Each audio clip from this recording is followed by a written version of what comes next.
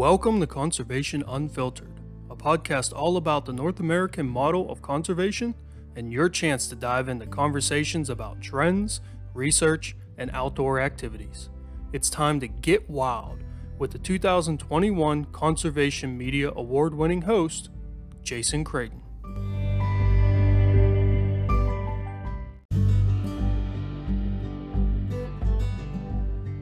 And so there was this really effective ad campaign that went on. It's called the Crying Indian ad. And I don't know if you've ever seen it. Look it up on YouTube. It's pretty iconic. There's this guy, there's an Indian, quote, Indian. He's actually Italian, but you know, that's how we do. And he's paddling through this, destroyed river environment, and he pulls up on this beach, and he was walking across the road, and there's litter everywhere, and he cries like one tear, and he's like, humans start pollution, humans can end it.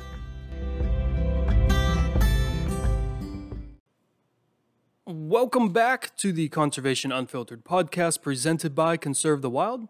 I'm your host, Jason Creighton, and this is episode number 110, The Myth of Recycling. Today I'm joined by guest Greg Daly. Greg is the founder of a company called CBAR, which we're going to talk about at the end. But why I really wanted Greg on was because we're going to talk about recycling. Now, a little bit of background about Greg. It's a little bit convoluted how he got to where he's at. He grew up on a farm in Idaho. He studied genetics in college and sold solar panels in Hawaii. He stumbled into this sort of beauty industry by accident, where he actually helped to build one of the largest hair-related accounts on Instagram, and the information that he gathered about recycling, coupled with this sort of hair beauty industry crossover that he had a little bit, it really got him thinking about the beauty industry, the amount of plastics that we use, and the formation of this new company, CBAR. So we're going to talk about, does recycling work? What can be recycled? A lot of people are like me and have a mandatory optional recycling where I pay for recycling to happen in my community, but I don't have to recycle. So I do. But is recycling really helping the plastic problem that we have? And what can we do to help reduce plastic waste in our world? And then, of course, we're going to find out a little bit about CBAR and how that CBAR as a company is trying to help this plastic waste problem. So let's get right into that conversation with Greg and learn how he got from a farm in Idaho to genetics, to solar panels, and then to the beauty industry.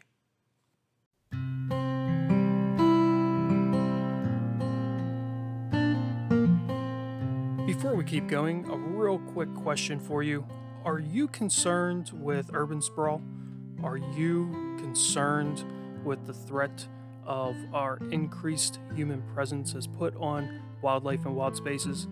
If so, an easy next step for you to try to help with this situation is to visit our Patreon page and become a monthly supporter. If you like this podcast, if you would like to help form a new nonprofit that helps combat and mitigate the effects of urbanization, visit patreon.com/conservethewild. That's patreon.com/conservethewild. Go visit today and become a sponsor.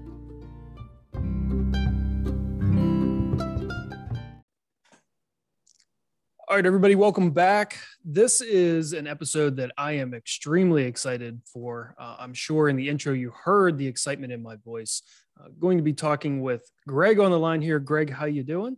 I am doing great. Thanks so much for having me, Jason. Oh, no, this like I've mentioned, and I will continue to mention, this is a topic that is forefront in my mind all the time. And it's just the idea of recycling. I feel like we're both probably around the same age.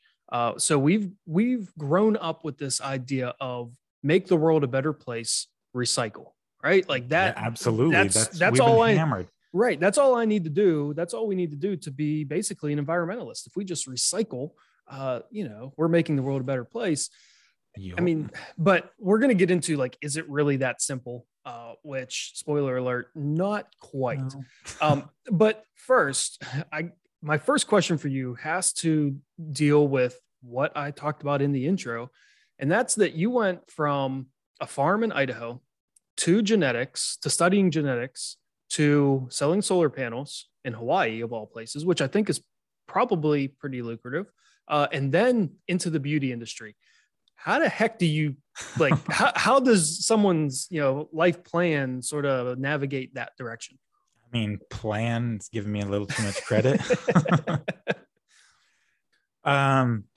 Yeah, well, so to start off, so after I graduated with a degree in genetics, there's not really that many jobs in genetics unless you get a master's degree and want to do lab work. And I worked in a lab in college, and I found out pretty quickly that I hated it. Like, I loved the subject matter and learning about it, but I was like, I do not want to research this stuff. And I don't want to be, in a lab pipetting stuff all day. Did that. I'm good. And so after college, I just got a job with a company that sold like obscene doorknobs. They're like $2,000 doorknobs. Like, it was crazy. Like, I went to some just gargantuan houses, like 19 bathroom houses, stuff like, anyway. So I was like kind of inundated with the excess of it all. And I was like, what the heck are we doing? And I had a friend from college who called me one day. He's like, hey, so I got this job selling solar panels in Hawaii, and I think you'd be good at it. And I was like, talk to me more. I was living in Michigan at the time, and it was, end of winter. I was like, let's talk about this. And so I flew out there and kind of ran a few appointments and sold a few solar panels. I was like, I can make this work. Plus it's in Hawaii. So we packed up and moved to Hawaii, like not that long after that. Like, I put in like my 2 weeks notice at work, like 2 weeks later, and we were in Hawaii a week after that. So we just kind of like went, and that was great. The main problem was, at the time, the utility company was having some really strong backlash against net metering. And so it was taking like a year, sometimes a year and a half, to get solar panels installed. So you'd sell them, you'd make 10%, and then you'd have to wait a year and a half to get paid the rest. So as you can imagine, Hawaii is expensive on 10% of your income. That only works for so long. And so we came back. We decided to come back to the mainland because my grandma had actually just passed away, and we were at my mom's house. Well, my grandma and grandpa and my mom lived next to each other on the farm. Anyway, we were there, and my 10-month-old son at the time was with my mom, and he at my grandma's house, and they were cleaning it out, and he put both his hands on the wood burning stove and got 3rd-degree burns on both his hands. And so we had to go to the nearest burn unit, which was in Salt Lake City, which is about 8 hours away. And we were staying in the Ronald McDonald house. And my cousin at the time he had this Instagram business. He was working on Instagram, and I had a lot of time and no job. And I was like, hey, what can we do here? And so we started working together and had quite a bit of success promoting things on Instagram. And then one day he calls me, he's like, look at this page. It's about hair. It's growing so fast. And I was like, dude, nobody cares about hair. Who cares about that? He's like, people, look, it's growing fast. And we're like, that's so weird. They're just pictures. Like, they're not even doing videos. Because at that time we were really clued in. This was probably 2015-ish. We were really clued in on the whole Instagram video thing. It was new, but it was just popping off like crazy. And so we just started posting these videos about hair that we'd find on Instagram. And the page just exploded, to like 3 to 5 million or 3 to 6 million followers in that range on 3 different pages. And through that, we met all these hairstylists, and we got to be friends with them. And we started teaching them how to make videos and grow their Instagrams. And we started helping them make, it just kind of snowballed from there. So we got to meet like all the biggest um, influencers in the hair space, and we ended up buying this hair care company that had been on Shark Tank, and we sold that just like a year ago. And so that's how I kind of stumbled into it. I didn't even know the beauty industry existed. Like I joke that the only thing I knew about the beauty industry before kind of stumbling into it was that song from Grease, like Beauty School Dropout. Like that was it. My mom didn't go to a salon. My mom would like do my grandma's hair, and she would perm her hair in our bathroom. And I knew when that happened, but that was like the extent of my knowledge about hair care. Like your mom does it in the bathroom. I knew about barbers. I'd go to the local barber, but he had one chair and, a dead elk on the wall. Like, it's not like the beauty industry. Well, I have to say, being part of it now, you're a good candidate for it with, showing that you should be in there with that nice, beautiful long hair that I'm looking at here on the Zoom call. Well, I started growing my hair out actually because I got really interested in ingredients, like in the products. And I took quite a bit of biochem in college for my genetics degree. And so I got really interested in the ingredients, and I would bring stuff home all the time. I'd be like, honey, try this out, my wife. And she got so sick of it. She's like, I am never trying out another product you bring home ever again. I was like, fine, I'll grow my hair out. And so that's why my hair's long. That she hates it. My wife hates it. I'm like, well, it's your fault. You didn't want to be a guinea pig anymore. Oh man. All right. Let's get into the little more conservation aspect of this. That's a great story. I can't ever foresee myself getting into like a space like that. But sometimes life throws you curveballs and you just roll with them, and you end up somewhere and it ends up working itself out. So yep. Let's focus on this whole idea of recycling here. Perfect. Can you just give us, I know that there's a ton of like nuance that goes into modern recycling, but can you just sort of give us like the 10,000 foot view of recycling in the United States? Like, how does it work? Like, I take my stuff, I put it out in the curb, and then what happens to it? Yeah. Well, I think it's really important to take one step back further from that and look at kind of where it started, where the origin of the modern recycling movement. And I find this incredibly fascinating. So in the 60s, 70s, trash was starting to build up everywhere. Rivers were catching on fire. It was getting pretty bad. And all of the people alive at that time, like if you're alive, like the people in their 70s, in the 60s, they were alive in the 1800s. You know what I mean? Like they knew what it was like, the pristine beauty of this country. And so there's starting to be this backlash. And so there was this really effective ad campaign that went on. It's called the Crying Indian ad. And I don't know if you've ever seen it. Look it up on YouTube. It's pretty iconic. There's this guy, there's an Indian, quote, Indian. He's actually Italian, but that's how we do. And he's paddling through this, destroyed river environment. And he pulls up on this beach, and he was walking across the road, and there's litter everywhere. And he cries like one tear, and he's like, humans start pollution, humans can end it.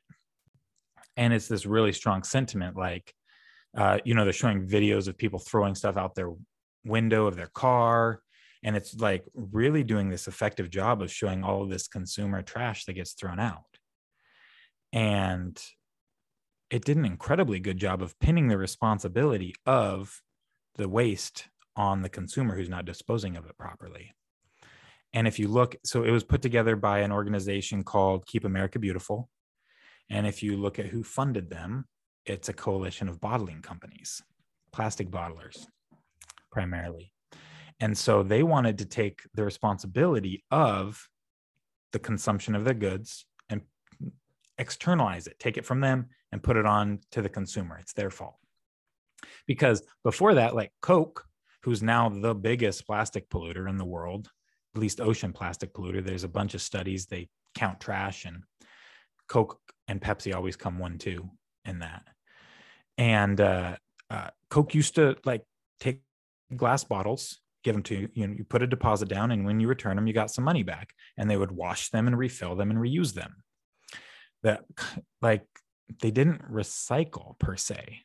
Like there's a reason that in the adage, reduce, reuse, recycle, that recycling comes last. It's the least effective. So what happens when you recycle. So let's go back to your question, the curb. So now you've been blamed for all this recycling. You want to do better, or you've been blamed for all of this pollution and trash usage, and you want to do better. So you take all of this consumer packaging that we get, which is just an asinine amount. I think it's like 140 million tons a year of plastic is produced just for packaging. So it's crazy. It's like 35, I think, percent of the total amount of plastic that's produced, period, is for packaging. And like some ungodly number, like 90+% of it is disposed of within 6 months.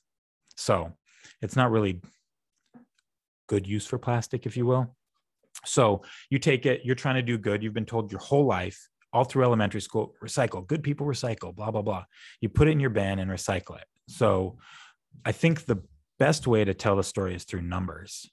So, because I think recycling is really a tale of like 4 recycling streams. So you've got paper, you've got metal and aluminum, you got glass, and you got plastic. Those are kind of the 4 main things that we recycle. And at least like on a home level. Mm-hmm. And so paper, 81% of paper gets recycled. That's pretty good. Yeah, I feel like that's a good number. That's a great number. And to me, what that says is that recycling paper is making somebody money, because at the end of the day, like nothing happens in our world unless somebody's making money at it. That's kind of, I don't know, that's the cynic in me. Probably smart to think that, right? Yeah. There are people who are exceptions to the rule, but they are going against the flow. They're, mm-hmm. The default view is people are going to do it for money. So somebody's making money recycling paper. Aluminum, which is an amazingly recyclable substance. It costs a ton of resources to extract and refine aluminum, just ungodly amounts of electricity specifically to refine aluminum. But to recycle it is super cheap, and you can recycle it infinitely. So paper, you can only recycle it a couple times. Every time they recycle it, they downcycle it. But at the end of its life cycle, it just becomes compost, and cool. Like that's good too. That completes the cycle. Aluminum, it gets recycled. It can be recycled infinitely, but only about 35% of metals are recycled.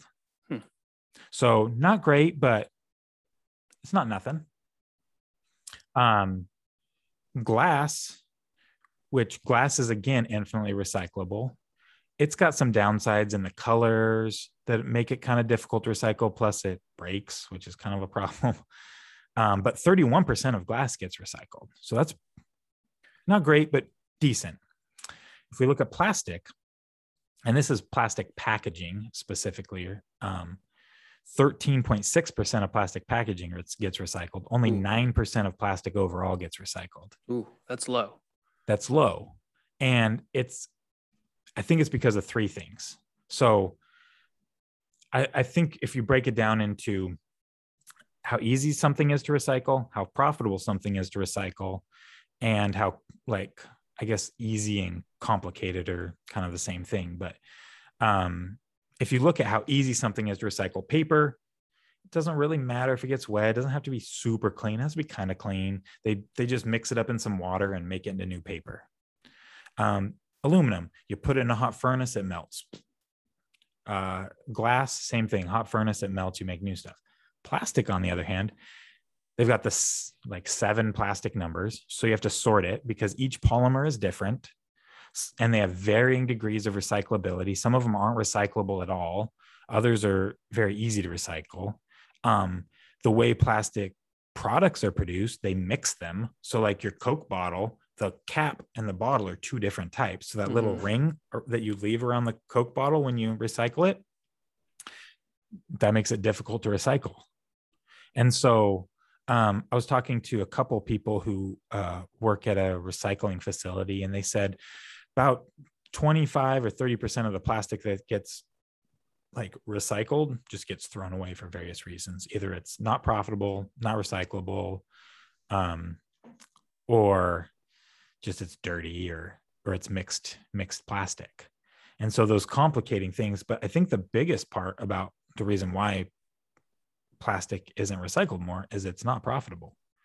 It costs a whole heck of a lot more money to take that from your house, clean it, melt it down, recycle it, than it does to pump oil and ship it. And I mean, and sometime, and if oil prices go really high, that's not true. But when oil prices dip, all of those plastic recyclers go out of business. So it's too cyclical for them ever to make the investment in doing this. And so there's just all of these factors for plastic that go against it being a good material for recycling. And it can only be recycled once or twice before it has to be downcycled. The polymers break down. And so like paper, it can only be recycled a couple of times before it is useless. But unlike paper, once it reaches that point, it's only good for like landfill liner or something like that. So it can only be downcycled to something else. So I say that recycling plastic is just throwing it away twice. Like it's better than throwing it away once. Like it cuts your plastic consumption by half in that scenario, but we need to do a whole lot better than cutting our plastic usage by half. I feel like you already led with this in the beginning, as far as, you know, the whole like initial recycling campaign and who funded it. But I mean, we know the plastic's a problem, right? But like, is it really consumers that are to blame? I mean, you're a consumer, you're consuming things, like you're purchasing things, right? Even if I want to reduce the amount of plastic packaging, is that even really possible though, right? Like when I go to the store, it seems like everything is in plastic. It's hard for me to find items that I need that aren't in plastic, even sometimes when they don't need to be. So, I mean, like plastic, like bananas wrapped yeah. in plastic. I've seen crazy, like yeah, like if I go to the grocery store and I want to buy a zucchini, not during peak season, you know, growing season locally, it's going to be wrapped in plastic. Like if I need the zucchini, I don't have another option in the middle of winter. So I mean, who's to blame? Well,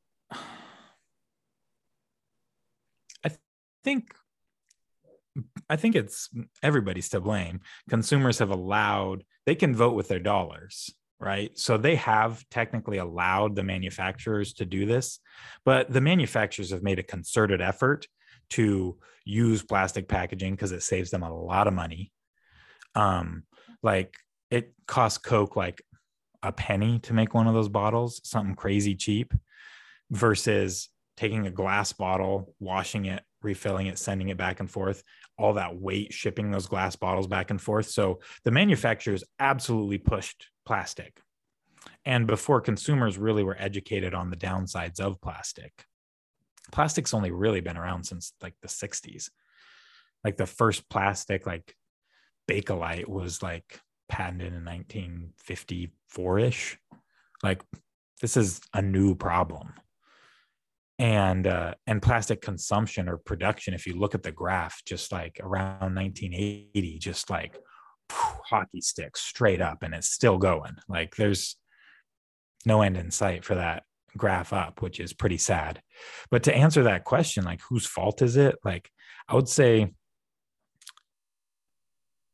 primarily the manufacturers, because with just a little bit of caring on their end. So like just take the Coke bottle and the different plastic for the lid, for example. Coke, with one decision to use a different polymer for their lid and the bottle, could make that bottle infinitely more recyclable. So, but they don't. Now, what they expect the consumer is to rip that little ring off every time. If you've ever done that, it's not easy. So like, and it's not really tenable. Like, why are we allowing these big companies to externalize those costs? And if you look, this goes across like so many industries, like basically all types of pollution. Companies have systematically taken the costs of their pollution and pushed them onto the environment or onto the consumer because it pads their profits. If they aren't responsible for the end of life cycle of their product, like they're going to do anything they can to save money at the beginning of the life cycle of the product. So if you come back to my cynical money view, like they're doing it because they make more money this way. With one rule change, we could make it so all you have to do is say, hey, you are now responsible for your externalities and you have to pay for them. All right. So here's my sort of cynical viewpoint, from a consumer aspect. If the companies don't care, where this plastic ends up, I purchase my Coke, I drink my Coke. Why should I care where this Coke bottle ends up, right? The company doesn't care. Why should I care? What's the whole reasoning for even being worried about this? Well, I think just because, one guy's an asshole doesn't mean you both need to be. Like, because you're better than that. Like, I think that's the big reason. And not only that, we should, like, ultimately this, most countries now are democracies. And I believe that every place, needs to be run for its citizens. Like, what's the point of running a country for the businesses that are in that country? Like, businesses they're made up. They're fictitious, entities that only exist because a bunch of people agreed that they exist. So, like, why are we doing what they want versus what's good for everybody else? And I think that comes down to, like, I don't know if we can rely on governments to regulate businesses, not in the environment we're in right now. Like, all politicians are beholden to the businesses. So I think what you really can do is start voting with your dollars. There are getting to be more and more and more companies who are offering alternatives. And you're right, especially like even 2 years ago, you would have been hard pressed to find plastic-free solutions. And even today, it's hard. Like, you have to look. They're not there, but they're coming. And they'll come a lot faster if more people look for them.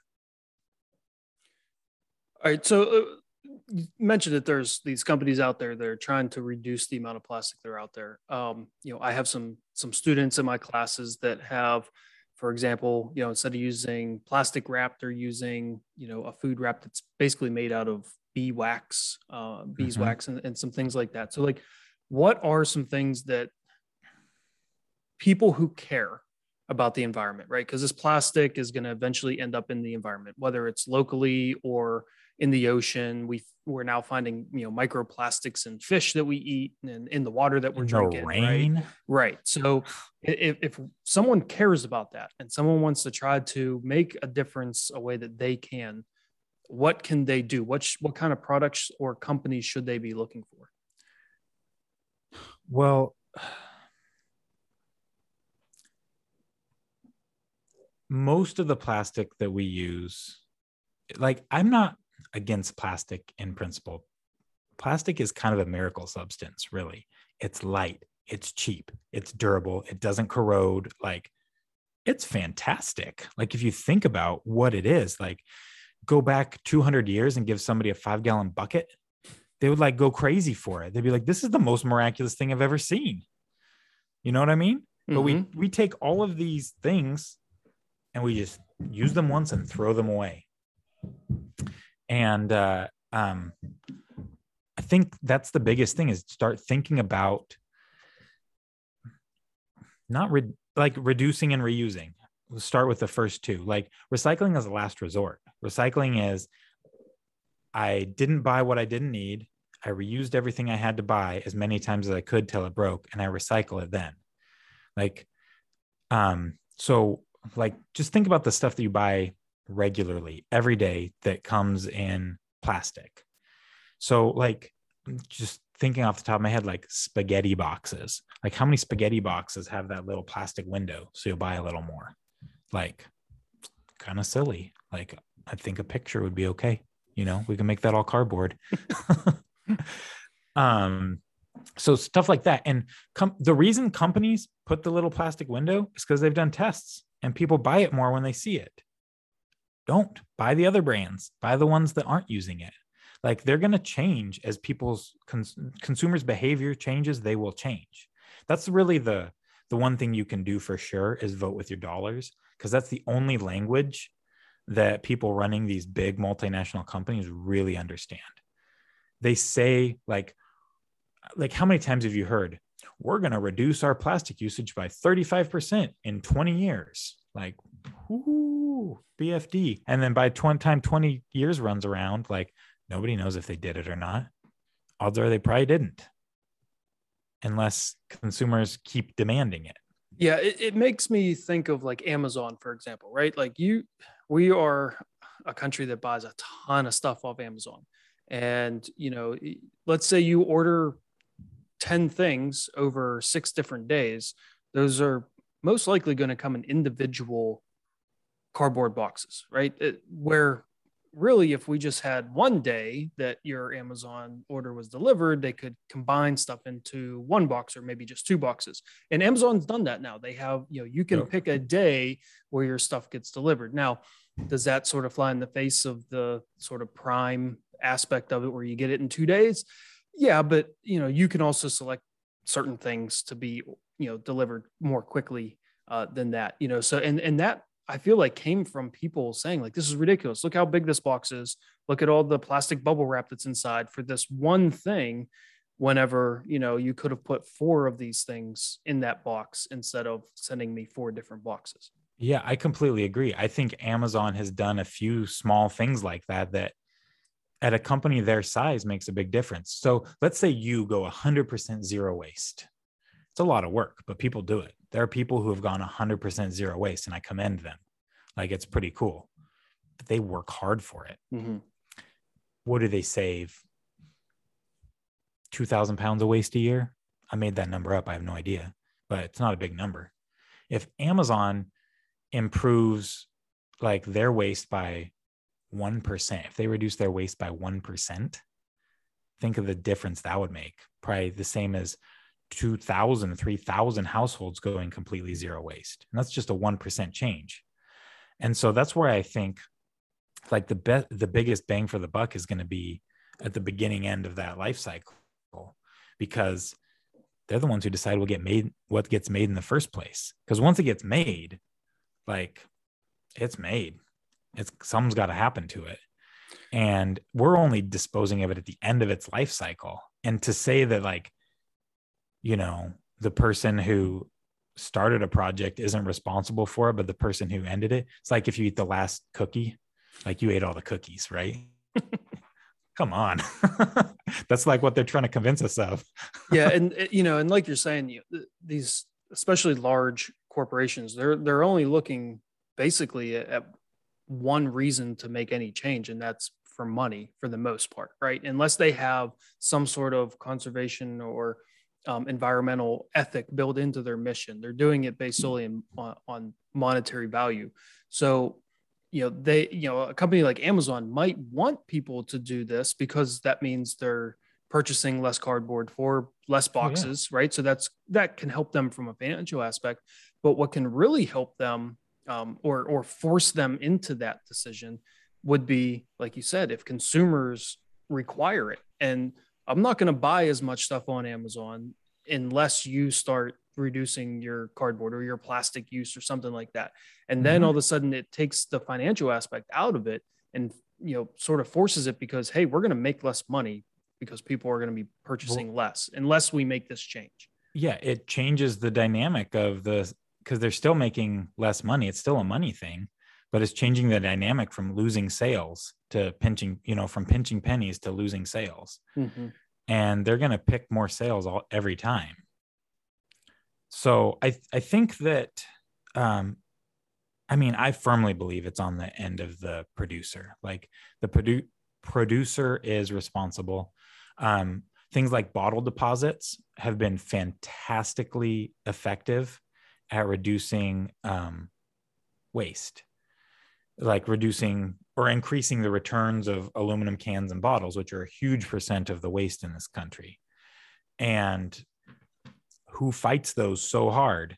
Like Keep America Beautiful is one of the biggest opponents of that. Their stated mission is to keep America beautiful, but they're the biggest opponent of one of the most effective and basically free ways to reduce litter and trash. So So, I mean, follow that money. could this be a legislative issue? Like, is this something that we, the people, like, okay, yeah, we can try to our best to reduce our consumption, so that stuff isn't produced, right, or change the way things are packaged.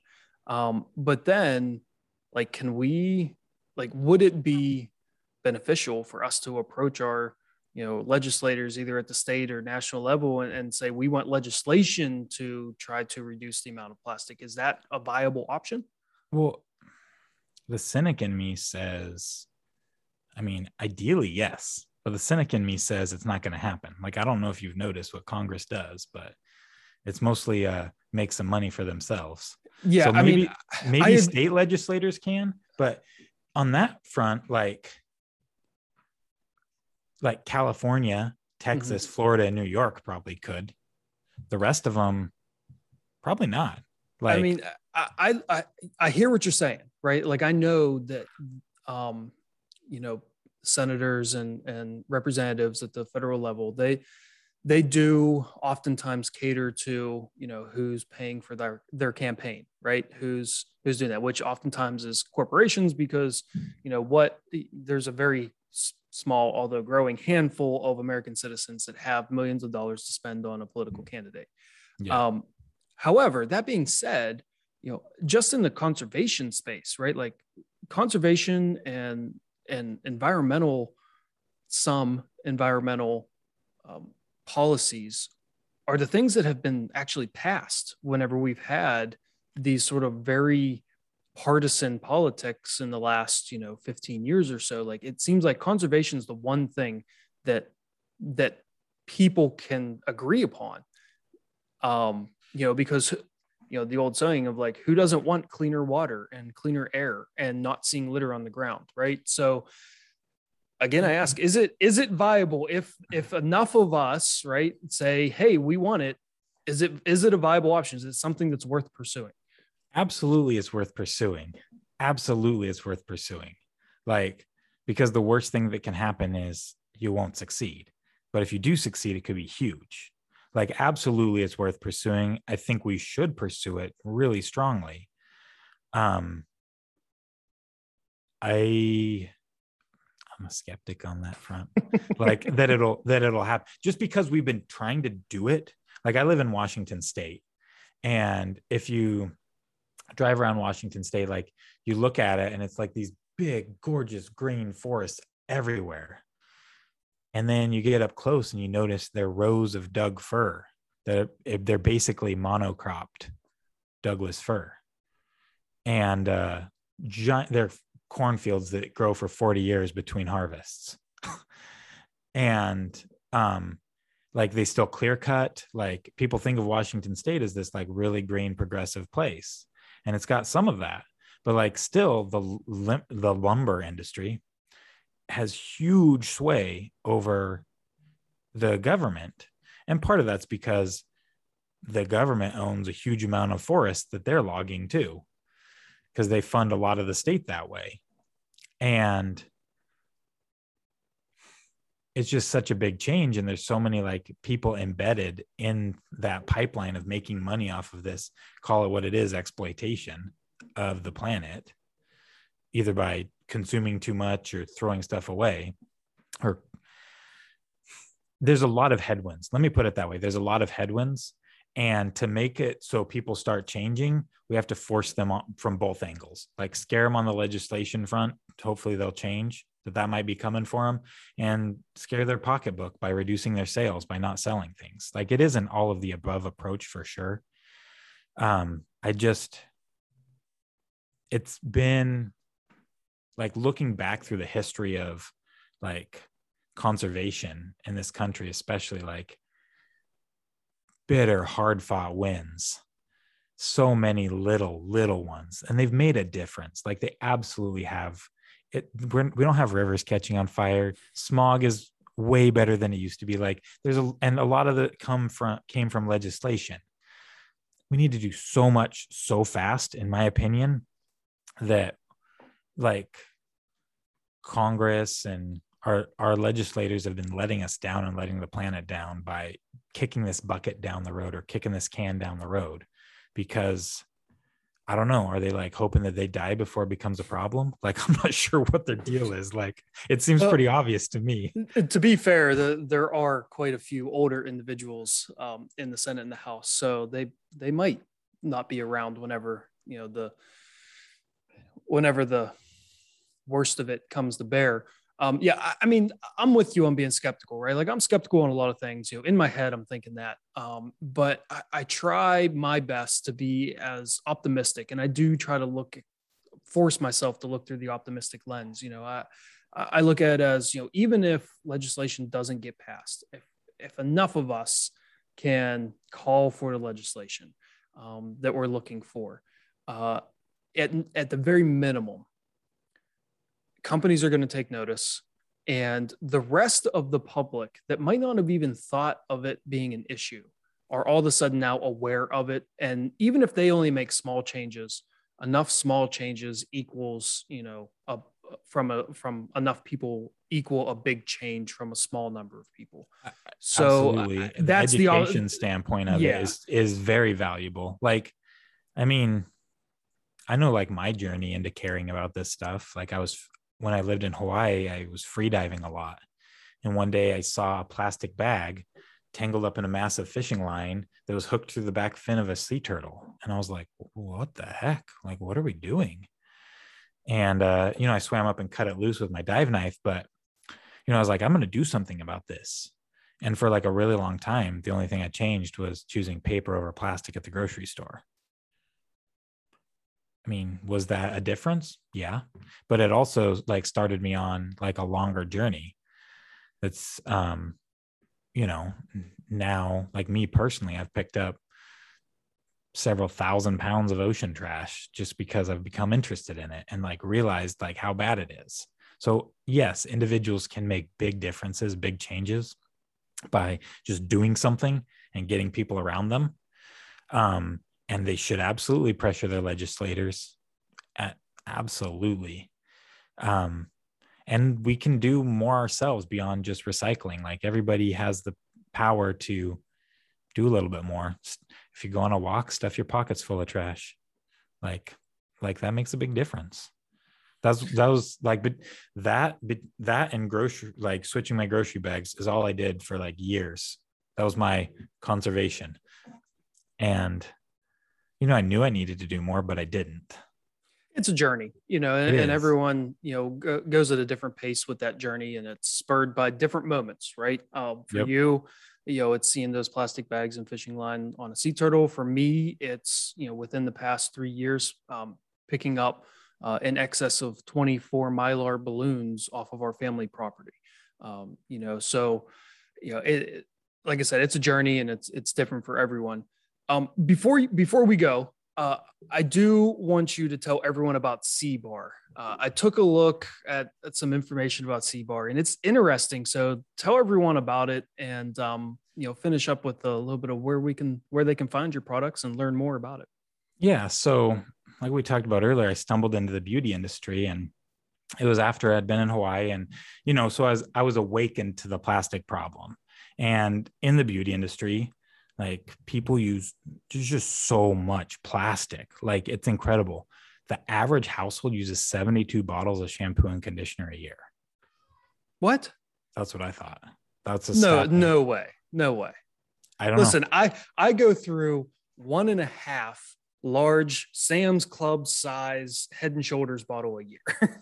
So now it could be based on like smaller bottle sizes. I don't know. Okay. Maybe they're doing off 8 ounces. I don't know. That's a step. That's shampoo, conditioner, and like a leave-in conditioner that a lot of women use. So 72 bottles on average. And I thought the same thing. I was like, no way. That's way too high. It's insane. But like they did this study. That study might have been in the UK, but it's not, we're not that much different. If anything, we're probably more wasteful, though they do probably buy smaller bottles. So who knows? But anyway, tons of plastic packaging, and you use it for like a month or so and you throw it out. And there's a lot of products coming on the market that are like, people are getting awakened to it, and people are going back to like bar soaps, right? Because bar soap doesn't have that. Regular bar soap is horrible for your hair. It's got a pH of like 10 or so. Your hair's pH is 4 or 5. So it's like vinegar and baking soda every time you wash your hair with bar soap. So don't do that. If you're chopping if your hair's like an inch or two long and you're chopping it off every 3 months, whatever, it doesn't really matter. But if you want your hair to be long at all, like, you got to use a pH balanced shampoo. And nerding out on that. But so we sold our hair care company that had been on Shark Tank, and I'd gotten interested in products and trying to reduce plastic, and this whole idea came into my head for C-Bar. So C-Bar, we make shampoo and conditioner concentrates, and they come in like a twist up deodorant tube that's made out of plastic. And the reason we did that is because, well, plastic's amazing for your showers. Metal sucks in showers, glass sucks in showers, for different reasons. One rusts, one breaks your toe. And I hate bar soap. I just don't like how it gets gross in your shower. And there's a reason everybody switched to liquid shampoos and liquid bar soaps. Like, there's a reason, because bar soap's got some downsides. And so we put them in these little twist up deodorant tubes. They look kind of like this, if you can see the. Okay. Yeah. This is not the final packaging, but it's the one. It looks like a large version of like eye black, if anyone's a sports. Yeah, person. or a chapstick. Chapstick. Yeah. Yeah, like a big chapstick. Big. Yeah. And and so you can use that, and each one of these, and it's about 2.5, 3 ounces, 75 grams. Whatever that is in ounces. And it lasts for as long as 2 or 3 bottles of shampoo. So first, it cuts your shampoo bottle usage by about 2 to 3, a factor of 2 to 3. But we send refills for this in cardboard. So you only buy one of these plastic tubes. It keeps your bar from melting and getting gross in your shower. It keeps it from getting slippery, keeps it from getting so small you can't use it. And also actually makes your bar last longer because it doesn't melt in the shower. And you just rub it on your head and it lathers up just like normal shampoo. It's all the same ingredients in like a salon quality shampoo. We just took out the water. And then we called it C-Bar because for every one that we sell, we pick up a pound of ocean trash. And our goal was to do something that I don't think neutral is good enough. We can't have neutral. We can't have carbon neutral. We can't have plastic neutral. We can't get there by being neutral. We have to be better than neutral. And so C-Bar not only reduces your plastic usage dramatically. So by, even for you, 2 to 3 Sam's Clubs a year, it cuts out 2 to 3 of those big bottles a year. Plus, it would pick up 2 to 3 pounds of ocean trash, and it just makes it a net positive for the world. That's the whole idea. We just wanted to take something people do every day already. Everybody washes their hair most days, and turn it into a force for good. So every time you wash your hair, it's picking up a little bit of ocean trash. And that's kind of our goal, is to take things that, like you're talking about, how do you find products that use less plastic? Our goal is to be a solution to one of those. Bar shampoos exist, and there's a lot of really good ones out there, but a lot of people don't switch because they don't like bar soap. So this was our idea. Is it totally plastic free? No, but it can eliminate almost all of your plastic usage in your shower. There's no reason this thing can't last 5 years, 10 years. Plastic doesn't really go bad. Yeah, man, that's a great idea. Like you said, it's hard to eliminate 100% of plastic use, but to, like you said, instead of trying to recycle what we buy, trying to reuse and repurpose, that's really should be our first and main way to go about with plastic. So where can people find C-Bar? Where can they purchase it? Where can they learn more about it? Yeah. So our website is cbar.com, like Ocean Sea, SEA, cbar.com. You can follow us on Instagram. That's mostly where we post, but Instagram and Facebook at CBar Cleans is our handle there. I mean, it's the same on like TikTok and other things as well, but I've only posted a few TikToks. Nothing makes me feel old like TikTok. I'm not gonna be seeing them. I'm a little too old for TikTok. But all those links, you can, anyone that's interested, if you don't want to, type away, you can just click that link in the episode details. It's going to be down there for you. It actually ends up being cheaper than even everything but the most low quality shampoo, because it lasts so long. Because your shampoo is 80 to 90% water, and they're basically dumping bottled water on your head in the shower. And not only is that like extremely wasteful in big bottles and transportation costs, and it's kind of a con, if you ask me. Like, they make you feel like you're buying a lot when you're just buying a bunch of water for a shower in water. That's a good way to put it. Hey, Greg, thanks for coming on. I appreciate it. I encourage everyone to go and at least check out CBar. If not, maybe, make a purchase. Try to reduce your plastic intake and or plastic use, and eventually your plastic intake, as those microplastics getting everything. So, Greg, thanks for coming on. I really appreciate it. Yeah, absolutely. Thank you so much for having me. I love talking about this stuff. I think the more we talk about it, the more people are going to have that aha moment and start making those changes. I agree 100%.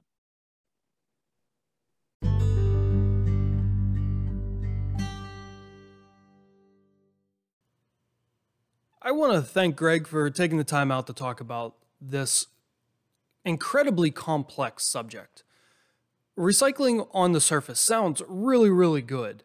But then when you start really looking into the nitty-gritty, you start to realize maybe it's not all it's cracked up to be.